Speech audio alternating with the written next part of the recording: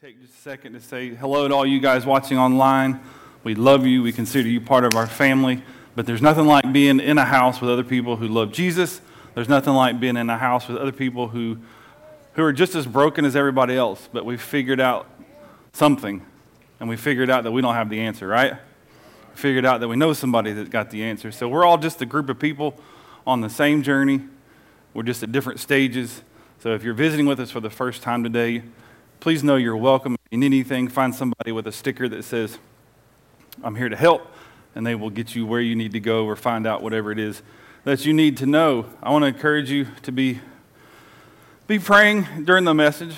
I often don't tell you to not pay full attention, but I'm asking you to open your hearts. We're going to do, like Melanie said, our Project 216 offering at the end of the service, and Melanie's going to come back and share some more stuff about Project 216. And I just want to say, I want you to know this as pastor. I was telling some of our trustees earlier that the reason we do this is this is our church supporting and being a part of what is really a community endeavor. That Project 216, Melanie will share, gets funding from, and people send us funds from different churches, different groups, and this is us working through our generosity to be able to leave a legacy next door. Leave a legacy in the kids building, to leave a legacy over there in the school system, that there's kids that know they're loved, kids that know that somebody thinks about them because we're doing what God's asked us to do.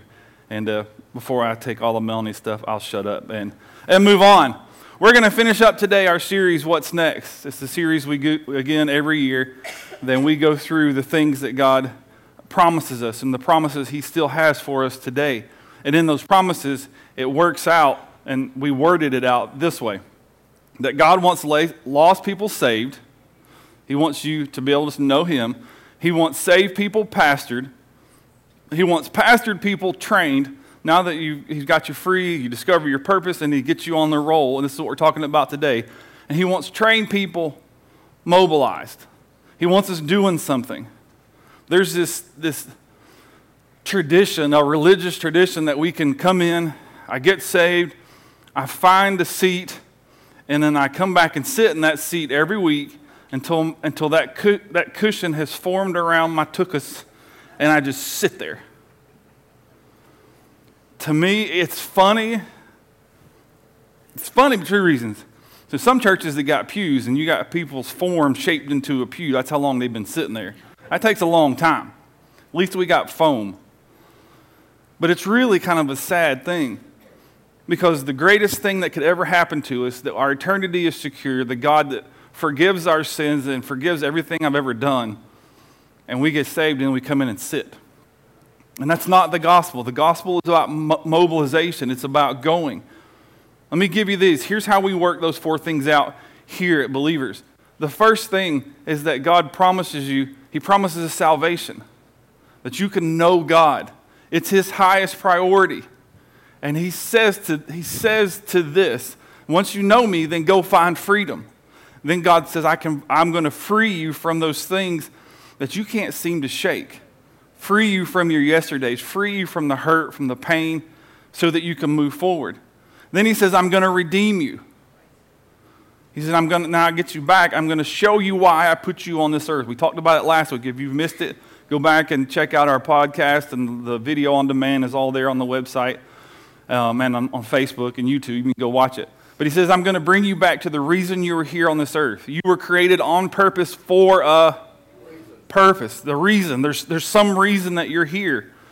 And it's sad how many of us as Christians never figure that out. We get to the end of life, and I'm sure that we look at God and when we get to heaven, He'll say, well, you did good to here, but what happened to the rest of it?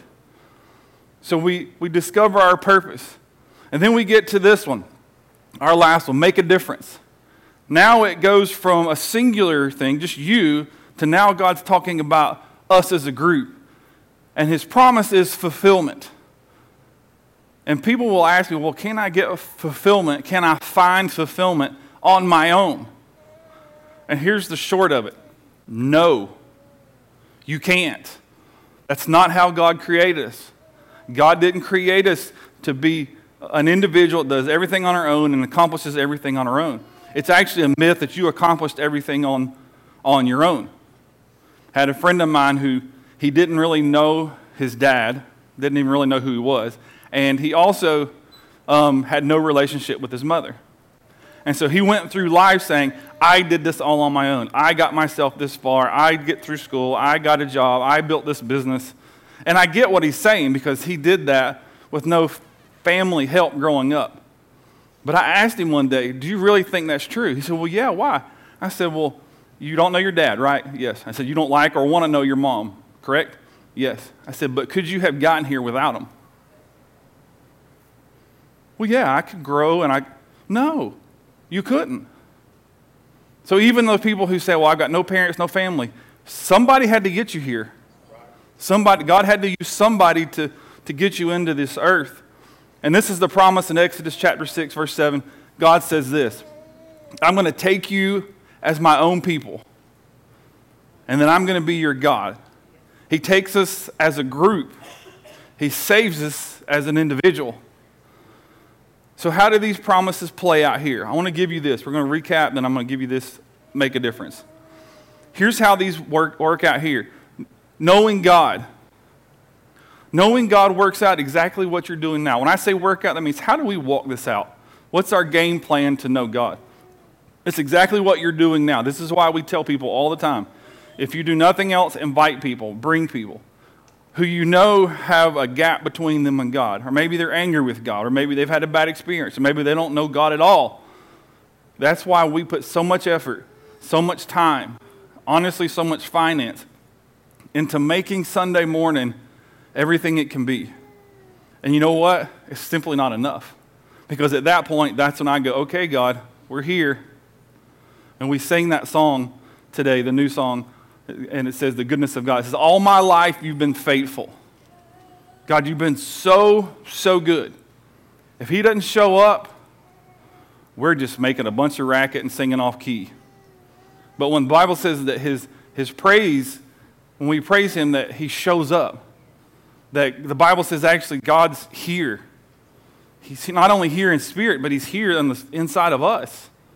And you bringing people here gets people in the position where we can then do what God told us to do and simply offer them Jesus so that they can know God. And that happens mostly in our weekend service. It can happen at home. I've had people call me and say, hey, I really felt like God just started poking at my heart and I received Jesus in my room by myself. That can happen there too. But that's why we walk this out first and foremost on Sunday mornings. We never close a service without offering you a chance to meet Jesus. Because I want a church not just for church people. If we have a church for church people, then really there shouldn't be any more salvation, right? Because you're not saved, sorry, we just worship with all of us saved folks, and all you people who don't know Jesus, all you hellions can just figure it out yourselves. That is not the gospel. But sadly, it's a lot of churches. That we want people who are far from God, a place they can discover the same grace that you have. The next thing, the finding freedom. We do this through grow groups. Through what we call grow groups. You can call them small groups. Well, how does that happen? Isn't that supposed to happen when you preach this message and you just set me free from my past? As wonderful as the messages are, no, it's not. Because I can't do what you can do face to face, looking at somebody eye to eye and go, I've been where you are. I struggled with what you struggle with. I had the same sickness. I had the same issue with my kids. I had the same issue. And look what God did for me. And the way you find freedom, you go to people and they'll bring freedom to you. Now, it's God using people, but you want to get over your past, let people bring healing. The Bible actually tells us to do that, to go to each other. You've been designed for that. The next thing, discover purpose. This is what's coming up new. I think it's October the 24th. We've done what we call in the past, many of you know what we call the growth track. I just felt like it wasn't working like I felt like it should. So we're redesigning all of this, and we're calling it One Step Connect. So it's going to be one evening, you'll come for a meal, and we're going to help you get on the team. If you want to make believers your home, we're going to point you in the right direction to figure out what your purpose is and get you plugged in all in one evening. And again, if you haven't been through what was our growth track and you've missed one of the steps, then we're going to ask you to come. We'll have that registration out in a few weeks.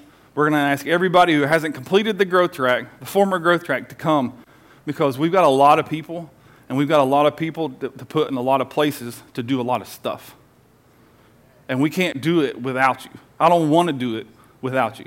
Some of you have gifts that I can only dream about, and you're not using them. And we need to get you involved, making a difference, making an eternal difference. You see, God has for us in fulfillment, there's this fulfilled life. There's this idea of making a difference. And that's what we're talking about today.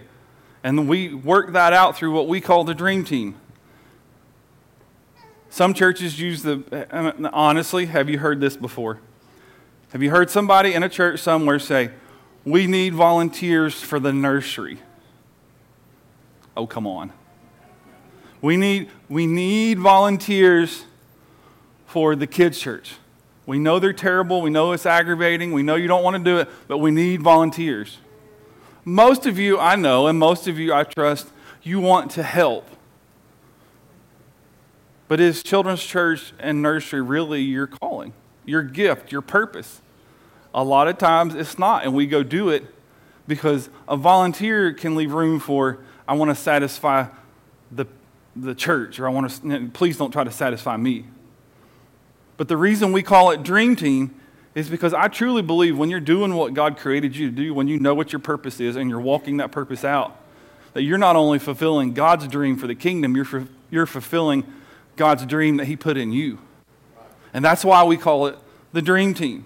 You see, it's you doing something together bigger than you could ever do by yourselves. It's a God-fulfilled life.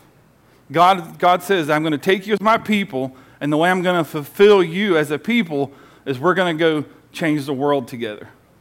Amen. We're going to go reach Sylvania. We're going to go find those people who think that right now, somewhere in Screven County, somewhere in Jenkins and Bullock, or wherever you may be, there's somebody that thinks nobody knows I'm here, nobody cares about me, nobody will ever believe the mess I'm in, nobody loves me.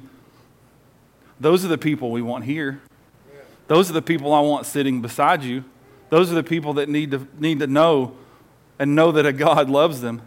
But see, anything else besides you living out your purpose is leaving life unlived, unfulfilled. Look what the Bible says in John 10:10. The thief comes only, his only reason for existence is to steal, kill, and destroy. And God says, I've come that you could have life and have it what? Have it full, not partial, not just get saved and get to heaven by the skin of your teeth, not just be, well, life was okay. The Bible says, I've got more than you can imagine. So some of you right now, if I asked you, would say, well, Clint, I got it pretty good. I got a good job. My finances are good. My wife's good. My kids are good. Life is good. Even that, you have to know that the Bible says there's more. God's got full for you, that you can't be full without Him. And you need to know that God's plan is always to live that life to its fullest. You see, but we settle for less. We settle for less because a lot of times we don't want God to change me. We want God to change the situation around us, right? Okay, y'all weren't listening, I don't think. If we're honest, we're being honest this morning, and we say, God, I have this situation. I need you to take that person that is my problem and change that person. That's not what we should be praying. We should say, God, I'm in this and I have this problem. Change me. Because I'm in it, so I'm part of the problem. God, what do I need to change? How do you need to fix me? And then I promise it'll begin to move. God will begin to move that problem and fix it. You see, the problem is we leave what God wants. We leave some of what God wants for us on the table. We leave life unfulfilled. God says, I have this whole big smorgasbord of food, and you're only eating one dish. You're only eating one thing. Why? Well, I'm going to tell you why. I'm going to give you some reasons. Why do we leave life on the table? Our yesterdays define our tomorrow. Some of you we struggle with this finding freedom thing. We can't figure out what our purpose is. You're letting your yesterdays define your tomorrows. This is why we want to help people to take steps to know God, find freedom, discover a purpose. See, what happens is your yesterdays become this voice saying this. Who do you think you are? You can't go teach those kids. You're a terrible mother. You can't go hang out in the nursery and love on those kids. You're a terrible father. You can't stand up. I can promise you this, and I haven't even asked him, but Mr. Eric Tinsley did our welcome this morning. There's times I know in his life where he walks out here and the devil's saying, well, you can't stand in front of people. They don't know what you did 20 years ago, but I know what you did 20 years ago. And these whispers begin to happen. And the devil begins to cause you to let your yesterdays dictate your tomorrow, and you never take what God has for you off the table. If you hear anything today, hear this. Don't drown in the whispers. There are a lot of you who are treading water. I don't know who this is for, but I just felt it in my heart all week as I put this in my notes. And you're drowning in the whispers of other people and of Satan. The devil himself is whispering in your ear that you're not worthy, you're not valuable, you're dumb, you're stupid, you're not a good this, you're not a good that. Other people have joined in and whispering about you. And here's the fact. You're a daughter and a son of God, created by him for a reason, for a purpose, on purpose. And don't let anybody ever tell you any different. Don't drown in the whispers. Some of you live your life just trying to keep your nose above what everybody else thinks about you, who they think you are. That's not what matters. The one who created you and what matters. Look what King David wrote in the book of Psalms. He writes, my guilt has overwhelmed me like it's a burden too heavy to bear. I'm going to sink. I can't tread water and I can't do this anymore. Here's the thing. You don't have to. You can stop leaving life on the table, leaving what God has for you. Let me tell you this. Carrying your past and listening to the whispers of other people is unsustainable. I don't care how tough you think you are, how thick-skinned you are, how determined you are, how stubborn you are. It's unsustainable. You will ultimately come to the end of your life and you're going to look back at the table that God set before you and you're going to leave stuff on the table because David himself said it's unbearable. So life left on the table, unfulfilled life, is also a result of this. We play these truth games. And I actually, gosh, I can't believe it's been this long, almost 20 years ago now, more than 20 years ago now, did a part of my master's on what's called subjective relativism, or relative truth would be a term that we would use today. And that truth, there is no truth with a capital T. All truth is with a lowercase t. In other words, it can change. Now, think about today. Is what's true today necessarily true tomorrow? Is what was true 5 years ago true today? That we talk about a culture that when I asked a simple question, boy, girl, man, woman, I don't know. So we don't like it, we change it. So this truth games is called this relativism. My truth is relative to me. But the truth is, God's truth, the capital T, the unchanging truth, is that we know it's not God's plan, what I'm doing, what I'm saying. See, and the world changes the playbook on us. The devil changes the playbook on us. So what was true yesterday is not true today. The devil goes after even things like relationships. He's destroying marriages, he's destroying father, son, mother, daughter, parental relationships. He's destroying those. Why? Because truth becomes relative. He's lowering standard. He's redefining what's moral. Melanie and I were talking yesterday about raising our girls, raising Mabel and Emma, and Mabel's 13, and about as a society, what was true even 5 years ago, 10 years ago, and what's acceptable for a 13-year-old boy or girl to look like, dress, act like, has now just shifted. Like, you got 13-year-olds that we as adults are treating them like 20-year-olds. And what they wear and what they say and what they do and what we train them. What was true, the Bible actually says that we should train them in the way that they should go. We keep changing what's true, lowering it. This culture just changes the name. It redefines something. It was unacceptable. Think about this story. Those of you who have kids will get this. Those of you who don't, just laugh because it's funny. But anybody remember VeggieTales? There's a VeggieTales at Rack Shack and Benny. Remember those? That was based on the Old Testament. If you've never seen it in the Old Testament, the king basically builds a big statue of himself, says, hey, you guys are going to worship me. Those guys are really named Shadrach, Meshach, and Abednego. But you know that those are not their names? Those were their Egyptian names given to replace their Hebrew names. And their Hebrew names, in short, said, I'm a man of God, I support God, and I support truth. That's what their names meant. Those names mean, one of them, I think it's Abednego, actually means, I don't know if I'm a man or a woman. An undefined human is what it means. One of them says, I hate God, and another one says, I turn my life from God. So what the world did, what the king did, is he's tried to redefine them. I'm going to make you into something that I want you to be by just redefining you. And we leave life on the table because we let the world redefine us. We play this truth game. When the Bible says, my word is true, that God is the same yesterday, today, and tomorrow, forever, and ever, and ever. See, it's a big deal today. We make our own truth. Culture creates its own truth in Facebook, Instagram, Snapchat. A lot of people say like me, which I don't do Instagram a whole lot, but other than reposting church stuff. But it's amazing because, they've created these things in Instagram and other apps called filters. And there's some people that they were maybe not in the front of the line when God was handing out beauty. And you throw on somebody like me, throw on the Instagram, and man, I'm George Clooney. Right?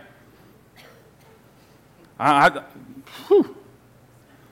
because it looks that way, does it make it true? No. No, it doesn't. Because as soon as we take the phony relative truth down and we look at real truth in the mirror, we see. Right? Ladies, the same thing. You can take your picture as no makeup, no nothing. Put it up there, and suddenly you got perfect makeup, perfect eyes, perfect hair, and you snap a picture. Right? Guys, if you ever do that, I'm stealing your man card. Ladies, we do that. Or ladies, you'll do that and then take your phone down and send that off into the universe as truth. Is that truth?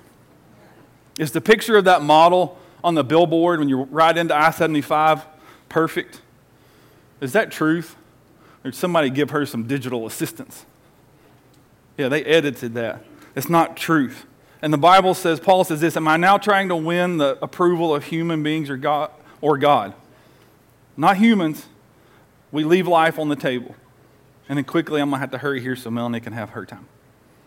The third reason is we fall into this trap and we start believing, because truth is relative. I haven't fixed my yesterdays, so they're defining my tomorrows. And we believe this lie that I don't need people. I can do this by myself. I can fix this by myself. I can fix my life. I can fix my job. I can do it by myself. To do it alone. Why? Because people are pain. I don't want to deal with people. I jokingly said to a guy that asked me one time, he goes, what's the most difficult thing you do in your job? And I said, people. Y'all are aggravating sometimes. Here today, gone tomorrow, life good.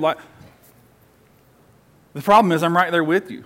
So we get to where I don't need people. If I got to explain the job to somebody else, I just might as well do the job myself. No, that's not how God created us.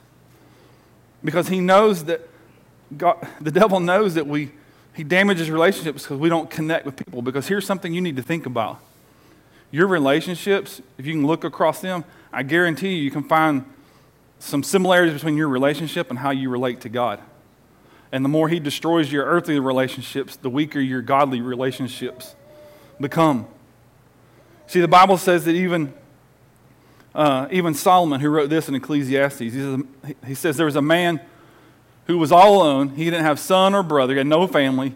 He worked and worked and worked and worked. So he had all the money he wanted, everything he wanted, yet his eyes were not content with wealth. Why? Because he was alone. He wasn't connected to anything else. There's this big word, and I just gave you the word. I'll show it to you here. It's called transcendence. And the way you transcend is you go beyond. And the way you go beyond is you do it with other people. You do more with other people than you could ever do on your own. And people do crazy stuff to be a part of a group. Think about it. For those of you who went to college and saw fraternities and stuff, it amazes me the stupid stuff people do to be a part of a club. And don't think, girls, y'all were any different. The sororities were just as bad. Even in high school, the dumb stuff that we do because I want to belong, because it makes me bigger and makes me part of something big. Because it's in us, this is the truth. God saves a person, but he fulfills his people. He saves us as individuals and puts us in a group and says, now I'm going to do things you could never imagine. 2 Corinthians says that God, I walk with them and that they're going to be my people, these tribes, these groups. So real quick, how do we walk this out? You need to know this first of all, that you have always been a part of God's plan. Even at your lowest point, and some of you may be sitting in that lowest point right now. It doesn't mean you fall below some mark and God says, oh yeah, they got below you. Yeah, I'm going to have to take you out. I'm going to have to replace you. Put in another plan. Now, will he get it done without you? Yes.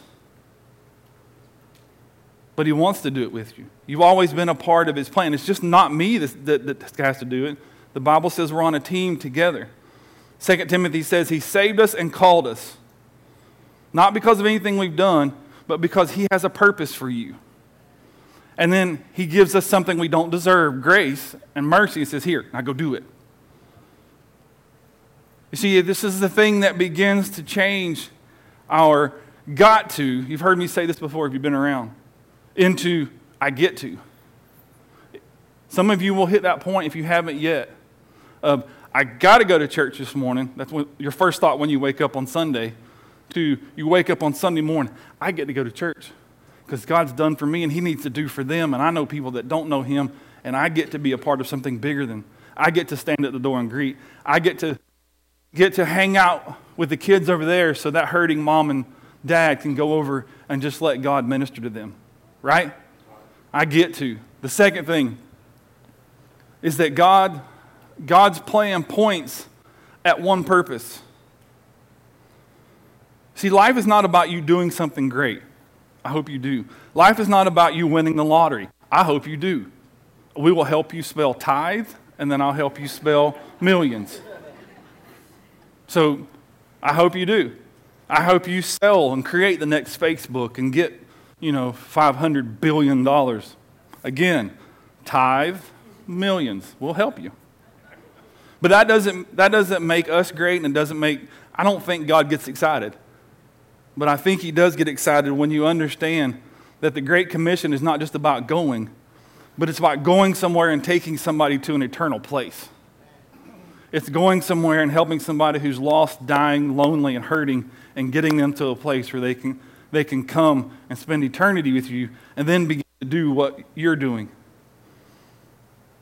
In Acts, the Bible says that my life is worth nothing to me unless I use it to finish what God has me to do. The work, the good news of Jesus, the wonderful grace of God. And I promise you this, I know this is a long phrase, it's a long sentence, but it's true, that the happiest people on the planet are those who are making an eternal difference in other people's lives.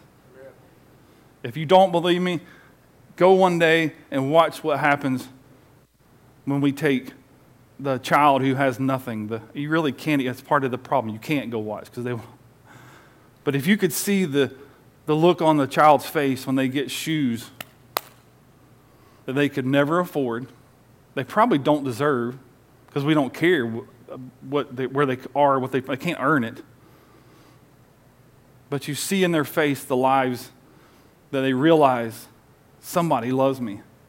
Somebody brought me this thing, this item, this stuff. And this last one, and I'll close here. And I'll give Melanie some time. In God's promise, make a difference, that's pastored people who are mobilized. Here's how I'm going to give you a marker that you can kind of know. Flip the switch, and I've made it. It's because your focus changes from me. It's all about me. Me. It's me getting better, me doing better, to we. We get to go do this. We get to reach out. We get to serve food to 100 cars or whatever it was out here that day in the searing heat. But it was fun because we did it. It wasn't about me. I'm going to ask the guys in the back if you all do the lights for me. It'll be a little bit different today. But you need to know this. You can't do it alone. God will get it done, but it's more fun with you. Solomon writes this in Ecclesiastes 4. He says, 2 are better than 1. 2 are better than 1 because they have a good return for their labor. There's this term called ROI. Many of you guys who are maybe in stocks or business, this term called ROI, and it means return on investment. That I think God gave us these gifts. He gave us these abilities. He said, go make a difference. And what he's looking for is the best return on his investment. Well, what's the return on God's investment? Is God counting dollars? No. Is he counting stocks and bonds? No. But he is counting people. He's counting, there's another one, good investment. There's another one, good investment. There's a lost one, good investment. There's one that came back, good investment. There's a whole family, good investment. That you're making a difference was not just ticking numbers on our clock or ticking numbers on how many people we have, which we're growing, and that's wonderful. But God's like, there's another one. It was worth it. See, the Bible says in John 15 that we are his disciples, and when we bear fruit.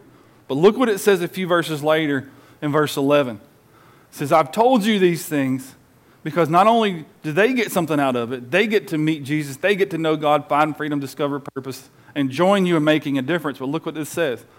I've told you these things that you will be filled with my joy and that your joy will overflow. You'll be fulfilled. The actual Greek word there means to fill to capacity. That's my prayer for us this morning. We're not just giving to Project 216. We're not just giving to the church. But God, we're doing something from and of ourselves to make a difference. Amen. And we're going to change the world in doing it. Amen? Amen. Once you bow your head and close your eyes, I'll go ahead and ask Melanie. You can make your way up here. But as she comes, for those of you who say, Clint, well, you're talking about making a difference. I don't even know God yet. At least I don't think I do. The Bible says to you that there's a certainty, and that certainty happens when you simply do this. You receive Jesus for who he is. The Bible says that you believe it in your heart, you confess it with your mouth, that Jesus came for you, he died for you, God brought him back for you, and that you believe he is your Lord. And if you haven't this morning, it's a simple thing. It's simply, you can pray at something just like this right where you sit, and then you can fill out one of those connection cards, and we'll encourage you and give you your next steps. And it's simply this, just something like this right where you sit. You say, God, I received Jesus. Lord, I'm sorry for not listening. I'm sorry for not obeying. But today I believe you are who you say you are, that you are my Lord, you are my Savior, and I believe it with all my heart. God, I'm going to walk with you and follow you the rest of my life. It's that simple. In Jesus' name, amen. Now, if that was you, grab one of those cards. Let us know. We want to encourage you. I'm encouraging all of you. Let's go do something. I don't know if y'all have noticed it, but time's clicking by fast. I told somebody the other day, I don't remember having a 2021 and a 2020. Like it just, the scary thing is that means there's people that we didn't reach. There's people out there that need to know they're loved. Amen? Amen. Melanie? Well, this is one of probably my favorite Sundays of the year because I get to stand up here and share a story with you about a small group of people who decided to trust a big God. And that's basically what we did with Project 216. About 11 years ago is when it started. All of our school system decided that they were going to start requiring school uniforms. And so we as a church knew there's some needy families in our county, and that might be hard for them to get school uniforms. So we thought we can look out our front door and see the elementary school. We should probably help out. And so that very first year, we bought some school T-shirts, and the counselors mentioned that there were some kids who needed tennis shoes as well for PE. So we thought, okay, we're going to do this. We'll get some school T-shirts. We'll get some tennis shoes. We'll give them to the elementary school, pat ourselves on the back. Look what we did. It was great, right? But as we began to do it and step it out, we figured, you know what? This shouldn't just be a one-time thing. It should be something that continues. It should be an actual outreach of our church, not just, here you go, we did our good deed, now we're done. So when we decided that it was going to be an outreach, we thought, you know what, outreaches need names. So we were throwing around some cute names, something, they've got to call it something. And one day we read James 2:16, and starting in verse 15, it says, "Suppose you see a brother or sister who has no food or clothing, and you say, 'Goodbye, have a good day, stay warm, eat well,' but then you don't give that person any food or clothing." And the next verse says, "What good does that do?" And I've noticed with myself, I've noticed here in the South, it's really easy to hear about a need and say, "I'll be praying for that," right? I do it myself. When you want to help those who are less fortunate, there's effort involved. It's not good enough to just sit back and go, "I'm going to be praying for you. Bless your heart. God bless you." And so this verse here, what good does it do? The very next verse says, "Faith without works is dead." We don't want to be a dead people, right? So we decided we're going to take James 2:16 and name the outreach this. And so over the past 11 years, we took it from the elementary school into the middle school, into the high school, and began to service our entire county. And we decided our goal would be, we're going to help meet physical and educational needs of the kids of Screven County, whatever that looks like. We didn't want to go to the schools and say, "Hey, here we are, we've got 1,000 pencils for you." And the school goes, "Thanks, we really needed notebook paper, but thank you," right? So we told the counselors, you come to us. You tell us the needs that you see, and we're going to help meet them. And before Project 216 happened, faculty and staff, when they saw needs, what they would do is they had two choices. They could either just let the child exist with that need, or they would take what little salary that they get and pay for it themselves. And so now they don't have to do that anymore. They can go to the counselors come to us, and over 11 years, there have been 0 times that we've had to tell them no. I think that's pretty amazing. You can give yourself a hand for that. And what that is God taking a group of people who just said, "We're willing, we'll do something," and it's grown from us into something like Clint said, that it's the entire community. There's other churches that send money for it. There's other organizations. There's other individuals that send money to Project 216 so that we can keep doing what we're doing. Because it's not just me, it's we. And we can do a lot more together. And so we can't really show you faces of the kids who have been blessed because of privacy. So what I did, I went to the counselors and said, "Can you just write me a little something about Project 216, what it means to you?" So here's some of what they said. One said, "I know that anytime a student has physical needs, Project 216 will provide for it. It's taken the financial burden of buying necessary items for students away from teachers and counselors. Families are given meals and students are given school supplies. Our high school seniors get graduation attire needed to take pictures and walk. All of this is possible because a dedicated group of people ensures our community does not go without. And then she put a Bible verse. It says, "And the king will answer and say to them, assuredly I say to you, inasmuch as you did it for one of the least of my brethren, you did it for me." Another counselor said, Project 216 offers items like book bags, school supplies, headphones, jackets, clothes, shoes, socks, food, bedding, glasses, toiletries, prayers, and much more. The service you provide puts a smile on the student's face and makes school and life so much better. Students who receive your services are identified by counselors, teachers, parents, administrators, or themselves. Your selfless giving causes a ripple effect of good things to happen for the students. It not only makes their life better by helping them have necessities, it also gives them a self-esteem boost, which in turn increases their connection with school and encourages improvement in academics. Much thanks for loving our children and helping us teach them compassion and empathy for others by all that you do.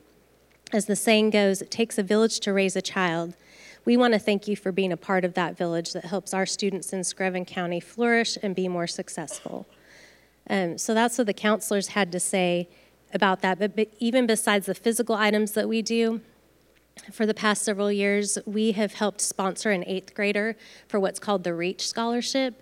And it's this program where a student gets sponsored for $1,000. By the time they graduate high school, they have a $10,000 scholarship for college. And so you are helping these kids who maybe had no dreams of ever being able to go to college, graduate and actually think that it's a possibility. And that's because of your generosity in doing that. Then, like it or not, there's families in our community that do not have food at home. You know, all of us can probably go home today, open our cupboards. We may not like what we see there. We may not feel like fixing something, but there's food there. And a lot of our students, they get free breakfast, they get free lunch during the week. They were going home on the weekend, not eating, and waiting until Monday to come back to school and eat again. So when we heard about that, we got plugged into a weekend food bag program, started at the elementary school, then the middle school, and this year we'll be doing 30 students at the high school, sending food home every weekend so that that's not a problem for them. This isn't a third world country that we're talking about. This is our county, where there's kids who don't have food, they don't have clothes, but we're being able to step in and do something for them. And I went and looked at the numbers. This past year, Project 216 spent $11,000 on meeting the needs of kids in our county. And I think, give yourselves a hand. That's what happens when churches and organizations and the community gets together to do something and to make a difference.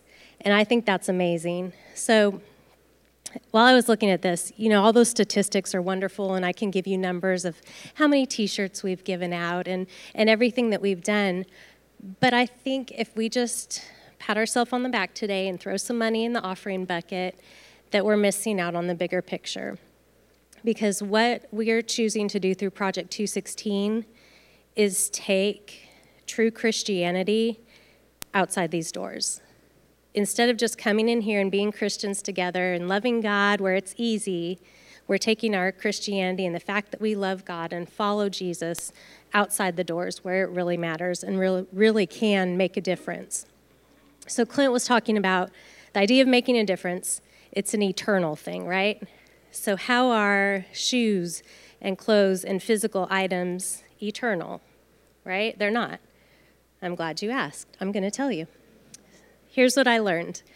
It's been shown that our brains, when it detects a physical need, like something shelter or food, or I'm hungry, something physical, there's actually a reflex response in your brain that takes over.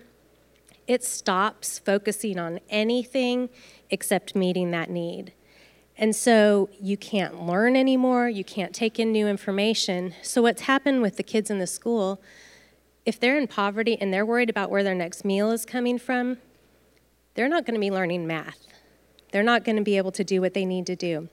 So the first goal of Project 216 is to give them a fighting chance at success, but I think it goes beyond that. And what this generosity does is it begins to open their heart.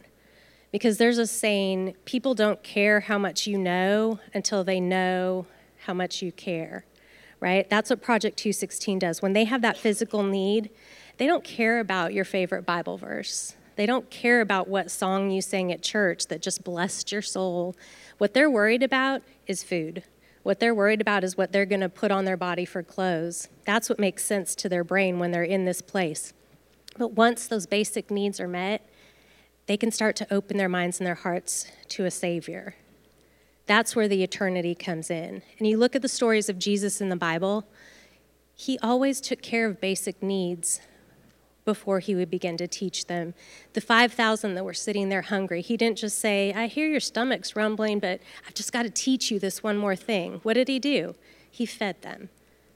When people were blind, he healed their eyes. When they were sick, he healed their sickness and then told them, okay, now go it and follow God.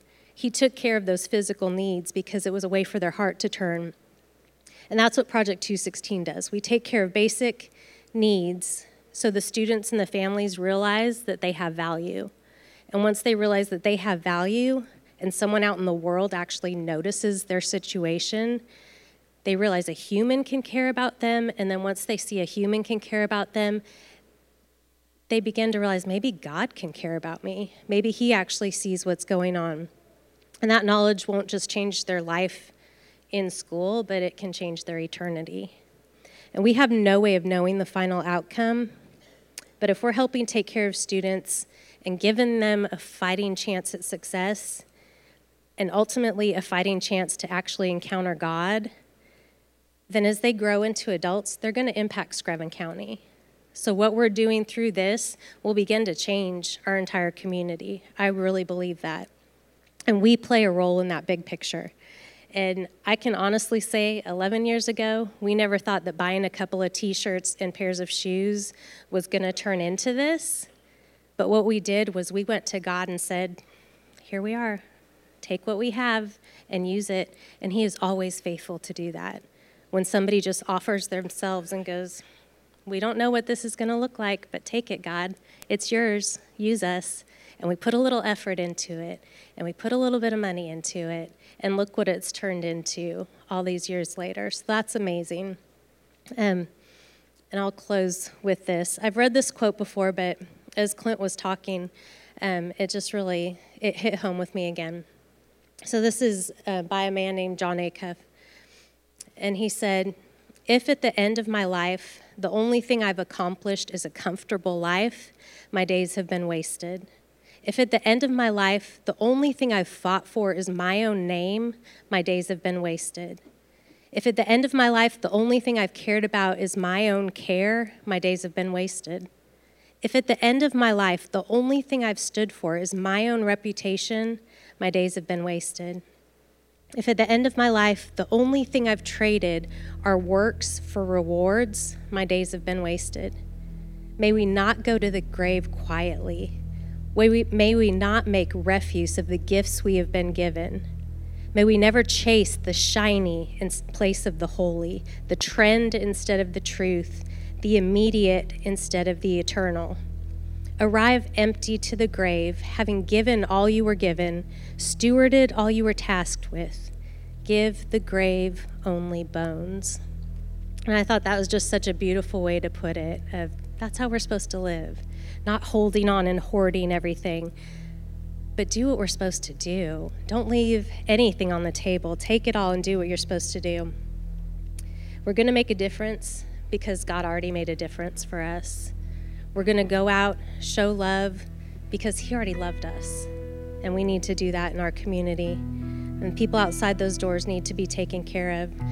So what we're going to do today, we're going to do it a little bit differently. If you wouldn't mind, if you brought your offering today, go ahead and grab it and stand up.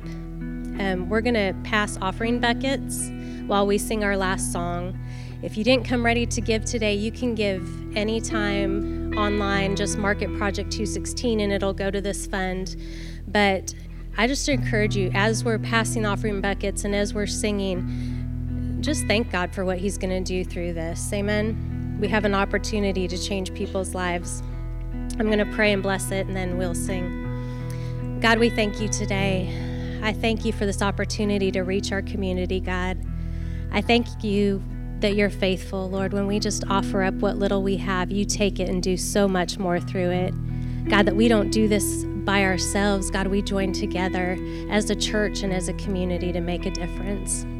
We believe for eternal impact to come from what we do in the schools, Lord God, from what you do through these gifts, Lord God. Bless every penny that comes in. I thank you that it will continue to be enough for Project 216 to do what you've called it to do.